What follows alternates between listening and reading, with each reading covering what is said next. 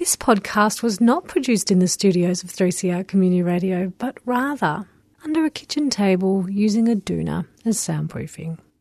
But that doesn't mean the station no longer needs your financial support to stay on air. Our community is not just studios and microphones. It's people. People like yourself who during COVID-19 value independent community information and creativity more than ever. So, we're counting on you to keep us on air. Go to 3cr.org.au/donate and please support our June station appeal. Stay safe and thank you for your support.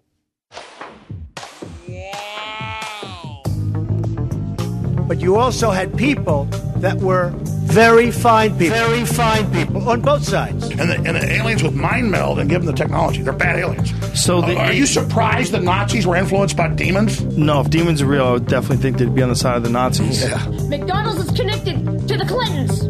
They chop up the bodies and put them into the sausage and hamburgers. People are being cannibalized. Look it up. And I'm watching CNN talk about this as violent white nationalist protests. We have done everything in our power to keep this peaceful, you know? It's Pepe's become kind of a symbol.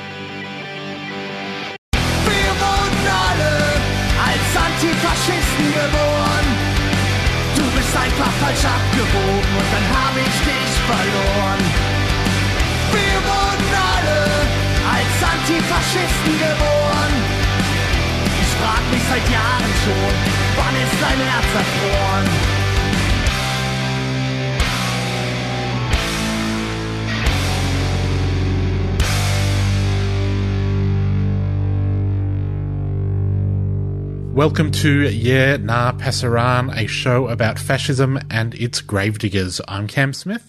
I'm Andy Fleming. And this week we're not joined by anyone, Andy. It's just you and me. Oh, God. But we can have a little chat. We can play some music. A little while ago we put out a call for people to ask us anything. And so I thought I would ask you some questions. Oh, okay. All right. Wow. So we've got a bunch of questions, some of them friendlier than others. Question number 1. Oh, yeah. How do you sleep at night, given you are promoting the globalist open borders agenda? Wow. That comes from listener Nathan. Oh, thanks, listener Nathan. I don't know if he is a listener, but how do you sleep at night? Usually in my bed would be my answer. I'm not plagued by thoughts of, what was it, globalist open borders? Yeah. No, Uncle George makes sure that, I sleep well at night. Question, correct me if I'm wrong, but fascism as we know it developed in Italy in the 20th century. What were the far-right movements and ideologies that predate it? A little academic one for you. That's a good question. I should have prepared some notes, Cam. Oh, you didn't know I was going to ask you these. No, that's true. Well, were there proto-fascist movements? Yes. Did they characterise themselves as such? No. But in terms of fascist Italy, Mussolini was able to draw upon his experience as a socialist, as a journalist, and critically, I think, capitalising upon the political discontent associated with, or in evidence, as did Hitler in Germany and other parts of the world or parts of Europe, the alienation of returned soldiers. They tended to form the core of the fascist and proto-fascist cadres. But critically, in both Germany and Italy, a kind of temporary alliance was formed between these armed workers and the capitalist class.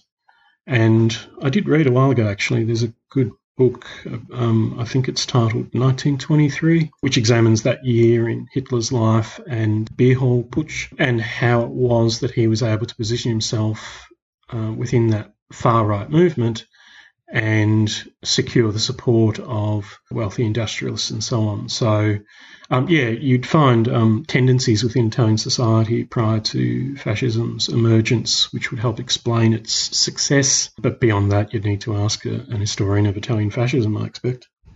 Well, maybe we'll do that sometime. Yeah, we probably could, actually. That's one for the books, Ken. A question here. Why did you start doing this, Andy? Why did I? Oh, God. Well, I didn't really intend to. It was about 15 years ago that a group you'd be familiar with, Cam, called Fight Them Back, formed, and I have had a longer-standing interest in, contemporary politics and political ideologies. And when I saw or came across Fight Them Back, it was something that I was interested in. So I remember I wrote something which was then published on the site, and the feedback I received was, please do more.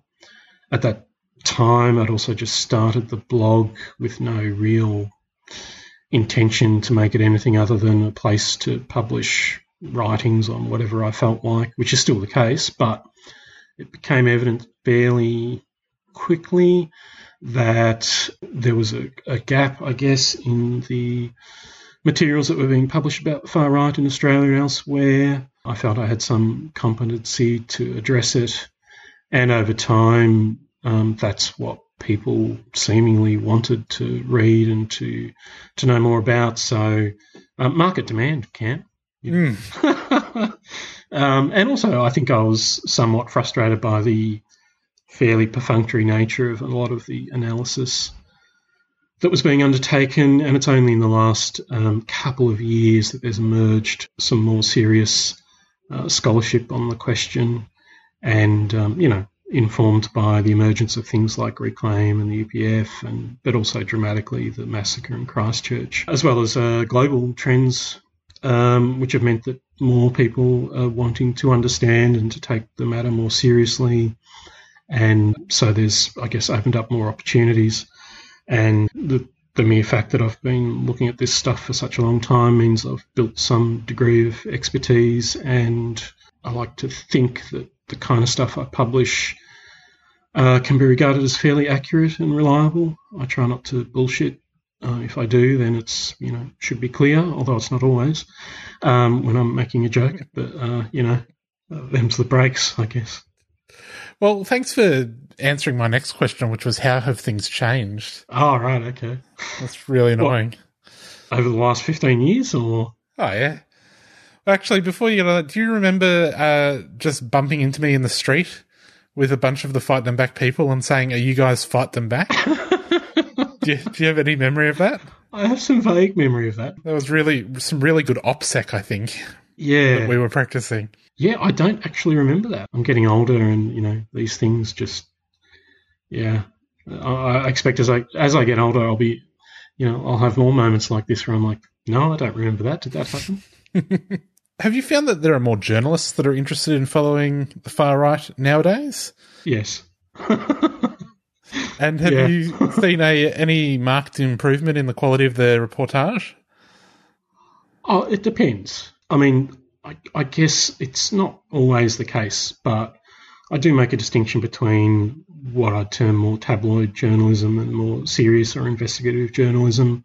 I think for many journalists looking at this, not all are really in a position to spend a lot of time on it. They've got other demands, and like any employee, they have to do what the boss says. So it's not. So I wouldn't attribute whatever failings there are simply to a lack of integrity or whatever. But a case that springs to mind is just recently there was a thing in the Herald Sun, shock horror. They're a National Socialist in Melbourne. The principal problem I had with that and others is it mostly functioned as publicity. And unless journalists are, I guess, revealing something about the group or its activities that they might not like to be made public, it can simply assume the form of publicity. Or there's another case recently when, every October for the last almost 30 years, Nazis have been organising a gig to commemorate Ian Stewart Donaldson, the founder of Blood and Honour, who died in 93, I think it was.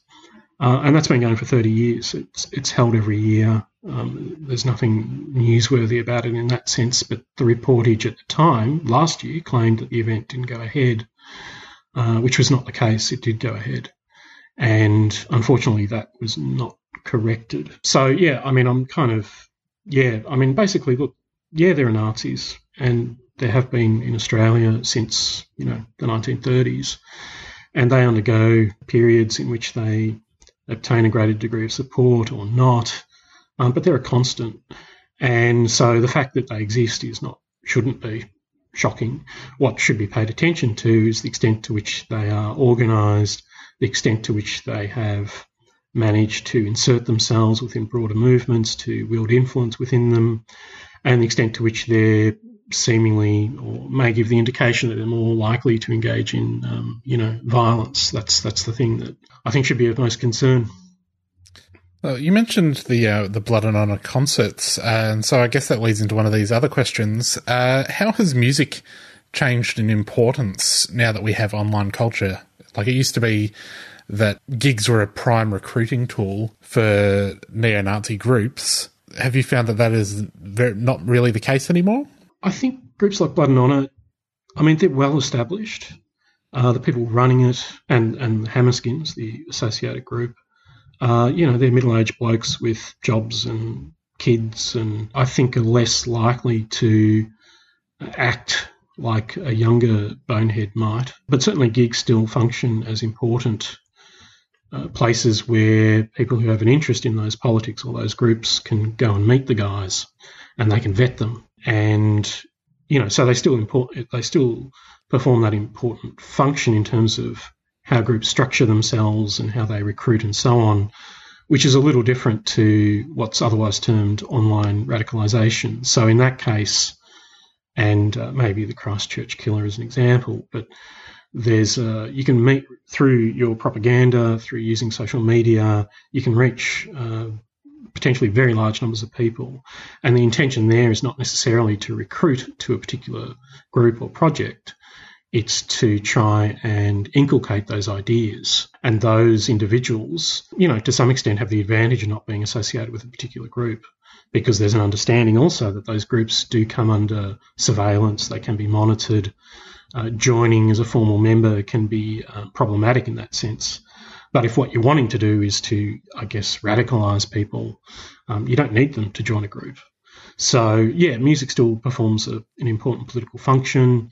I mean, like any other, aspect of the industry, there are some problems with that in terms of it used to be the case. And if you look at the history of Blood and Honour, one of the things that made it valuable and why there were disputes and bloody disputes over control of the intellectual property was it was a great revenue raiser. That's no longer the case. It's no longer the case that Nazis can produce music from which they make money to fund the movement because so much of it is available for free online. So it has a different purpose, which is principally ideological.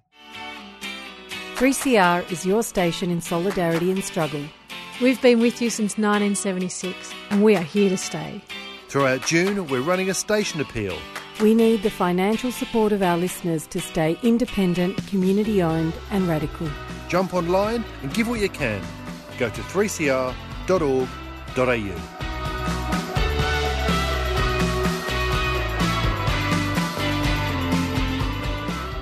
Now, Andy, what do you make of the burgeoning academic field in this area? Is it good?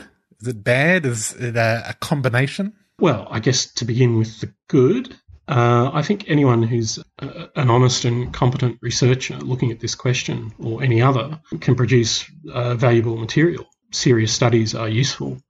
I think one of the drawbacks, I suppose, to the extent that this study is confined to the academic field is very often it's inaccessible to the general public, both because of costs associated with accessing books and journals and other publications, but also because it tends to be written for other academics and it requires a knowledge of the kind of jargon and so on.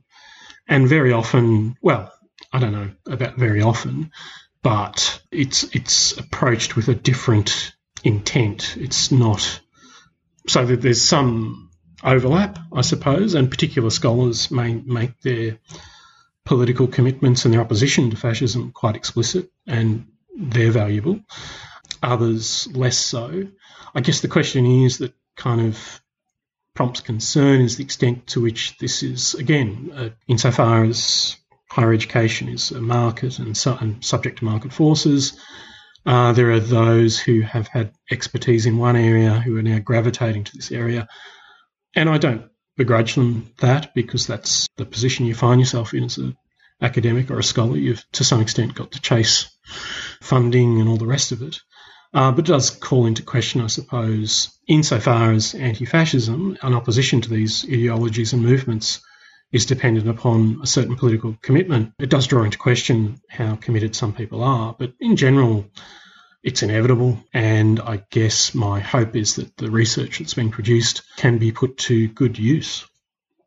What would you say to any researchers who are finding themselves having to listen to Yerna Passaran? You poor bastards. I hope you enjoy the show, guys. Yeah, no, I mean, I guess the other thing is like, over the years I've conversed with, in one capacity or another, scores of, academics, researchers, journalists. I'm generally happy to do so because really it's not for the purposes of publishing or scholarship or career. It's and also, it's about reaching the general public. I'm quite happy to reach ordinary punks and herberts as opposed to the dean of whatever. That's not really my intended audience. I would expect that their appreciation, if it's done in a scholarly manner, to proceed from a scholarly basis. So, is what we're saying, does what we're saying make sense? Reasonably accurate account of contemporary far-right politics? Those are the main questions, really. Any book or recommendations? Yes, but it depends what your interests are, I suppose. I don't know. I've been reading some Walter Mosley recently. I think he's a pretty good writer. I don't know. It depends. Books about what, though, Cam? That I guess is what I'm asking. Well, I guess books about fascism and anti-fascism would be appropriate for the show. Yeah. But maybe throw in a novel as well. Yeah, well, I if you're interested in novels, I'd check out, Walter Mosley. There's the Oxford Handbook of the Radical Right,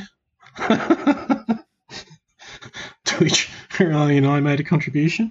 And I haven't had an opportunity to read it all, but I have read over it, and it's actually quite good, I think. I mean, in terms of understanding anti-fascism, Mark Bray's book is pretty good, I think. Antifa Handbook. Yeah. And interestingly, I mean, it's Melbourne University Press published a local edition, so it's available. I'm sure you'll find it online, but if you want to pick up a printed copy, it's like $20 or something. I think that's pretty decent. I mean, I don't know. I mean, there's things that are kind of, I think, in the works that'll be published soon, which will be of particular interest. And I guess also there's the distinction between the academic and popular press.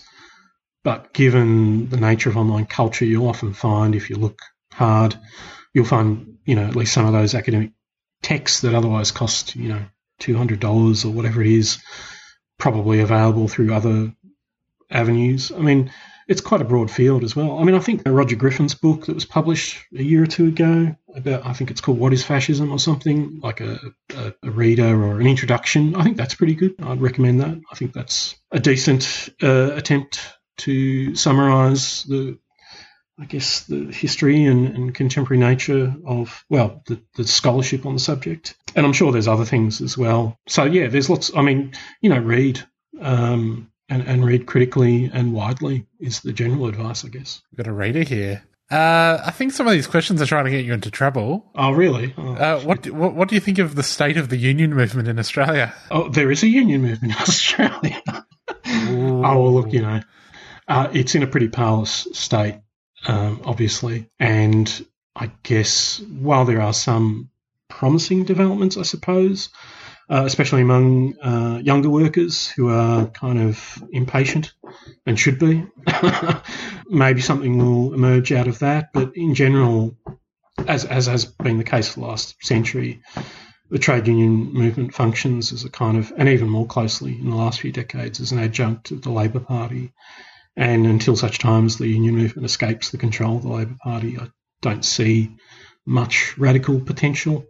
And the other thing is just, I guess, to encourage the development of all forms of workers' resistance to exploitation, which may or may not assume the union form. That's my general opinion. But, there are certainly good people, working in the unions, and I wish them the best of luck. What do you think of the concept of allies? I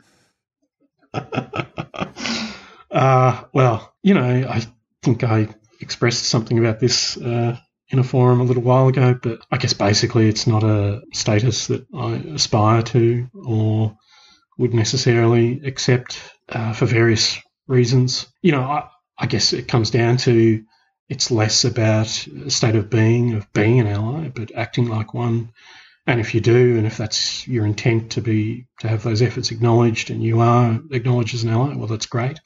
But, the real point is to exercise solidarity with others in common struggle, whatever name is attached to that, and to try and just be seriously committed, and which includes, all sorts of things. So, and I also it's a term I became familiar with some time ago as a kind of, I guess I understood it then as a US export coming from a particular political perspective within the United States that is, in some ways useful, but in other ways less so. But yeah, I mean, I don't know. I don't, whatever. At the same time, it does, I guess, to the extent that it raises serious questions, it concerns questions of self and other and racialised and gendered others, and how it is that someone who doesn't occupy that position or status can express solidarity in a way that's useful and productive. And in that sense, I'd listen to and take seriously the views of those whom you're wanting to act in solidarity with or to be an ally to. So in other words, it's less about, I guess, moving the discussion away from one's own position as an ally to what are the actions, what are the ideas that the people you're wanting to ally with regard as being important and serious, and paying attention to them. Food for thought, Andy. Are there more questions, Cam? I've got one. Oh, yeah, okay. What's Uncle Gnome up to? What's he up to? Well, he's grown a beard. That's one thing that he's been up to. But I don't know. Like, I guess, is this in reference to some recent controversy? Or there was some pretty heavy Chomsky memeing going on this week on Twitter, because I think somebody had treated him as a sort of argument decider on the Matt Taibbi article, whether it was good or bad, and his one-line email response was sort of the argument decider. Should Gnome be our one-line argument decider? I think if anyone's going to undertake that role, I guess Uncle Gnome's not a bad choice, but generally speaking, I think if Uncle Gnome talks sense, that's great. If he doesn't, then his ideas are to be rejected. Fair enough. And I guess finally, Andy, why should people donate to the 3CR Station Appeal? I think they should donate because 3CR is an important community resource and puts to air the views of quite a diverse range of peoples who otherwise wouldn't be able to do so. And so, I regard it as an important community institution that does good work. And if people are able to support it, they absolutely should. And they can do so at 3cr.org.au/donate. And they should do so. And when you do it, say that it's for Yenar Passaran. I have a question for you, Cam. Sure, go ahead. Where did you obtain your doctorate? As you know, Andy, I'm a doctor of love. So I received it at the School of Hard Knocks. Fair enough. Did you graduate from the University of Life, Cam? Or are you still studying? I went to the TAFE of Life. Oh, fair enough. Well, Andy, I think we've just about filled up our time. Really? Here. Doesn't time fly? It does. When you're having fun. And you're getting cancelled for your controversial views on the union movement. Oh. I wouldn't want to join a movement that would have me, Cam. We'll be back next week. Will we be talking to someone else, Cam? I hope so. Yeah. Sorry, listeners. Not that I didn't enjoy this chat with you. Yeah, thanks, Cam. I enjoyed it with you too. We've fulfilled our promise of doing a Q&A episode. So, and if people seriously, if people do have questions, then we'll answer them. We'll try to. Global Intifada is up next. We'll catch you next week. See you later. Bye. Seems like we can simply learn. Mistakes are made again. Repeating patterns mean take hard to understand. Despite the grand belief, only privilege you're dead. Ignorance is bliss. Already seen all days, and yet we keep neglecting the signals that are coming strong, but no, we're still not aware. I swear, I won't just wait for tragedies to come again. As fast as fires won't stand. The sin and crumble once last stood again. Yesterday, like yesterday, the losers won't prevail. We win again.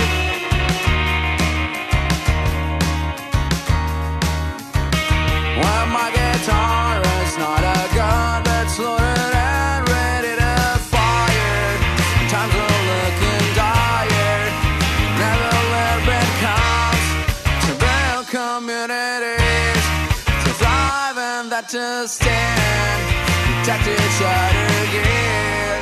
We're ready, sin all days, and yet we keep neglecting the signals that are coming strong, but no, we're still not aware. I swear, I won't just wait for tragedies to come again. As fast as fires won't stand. The sin and crumble once last stood again. Yesterday, like yesterday, the losers won't prevail. We win again.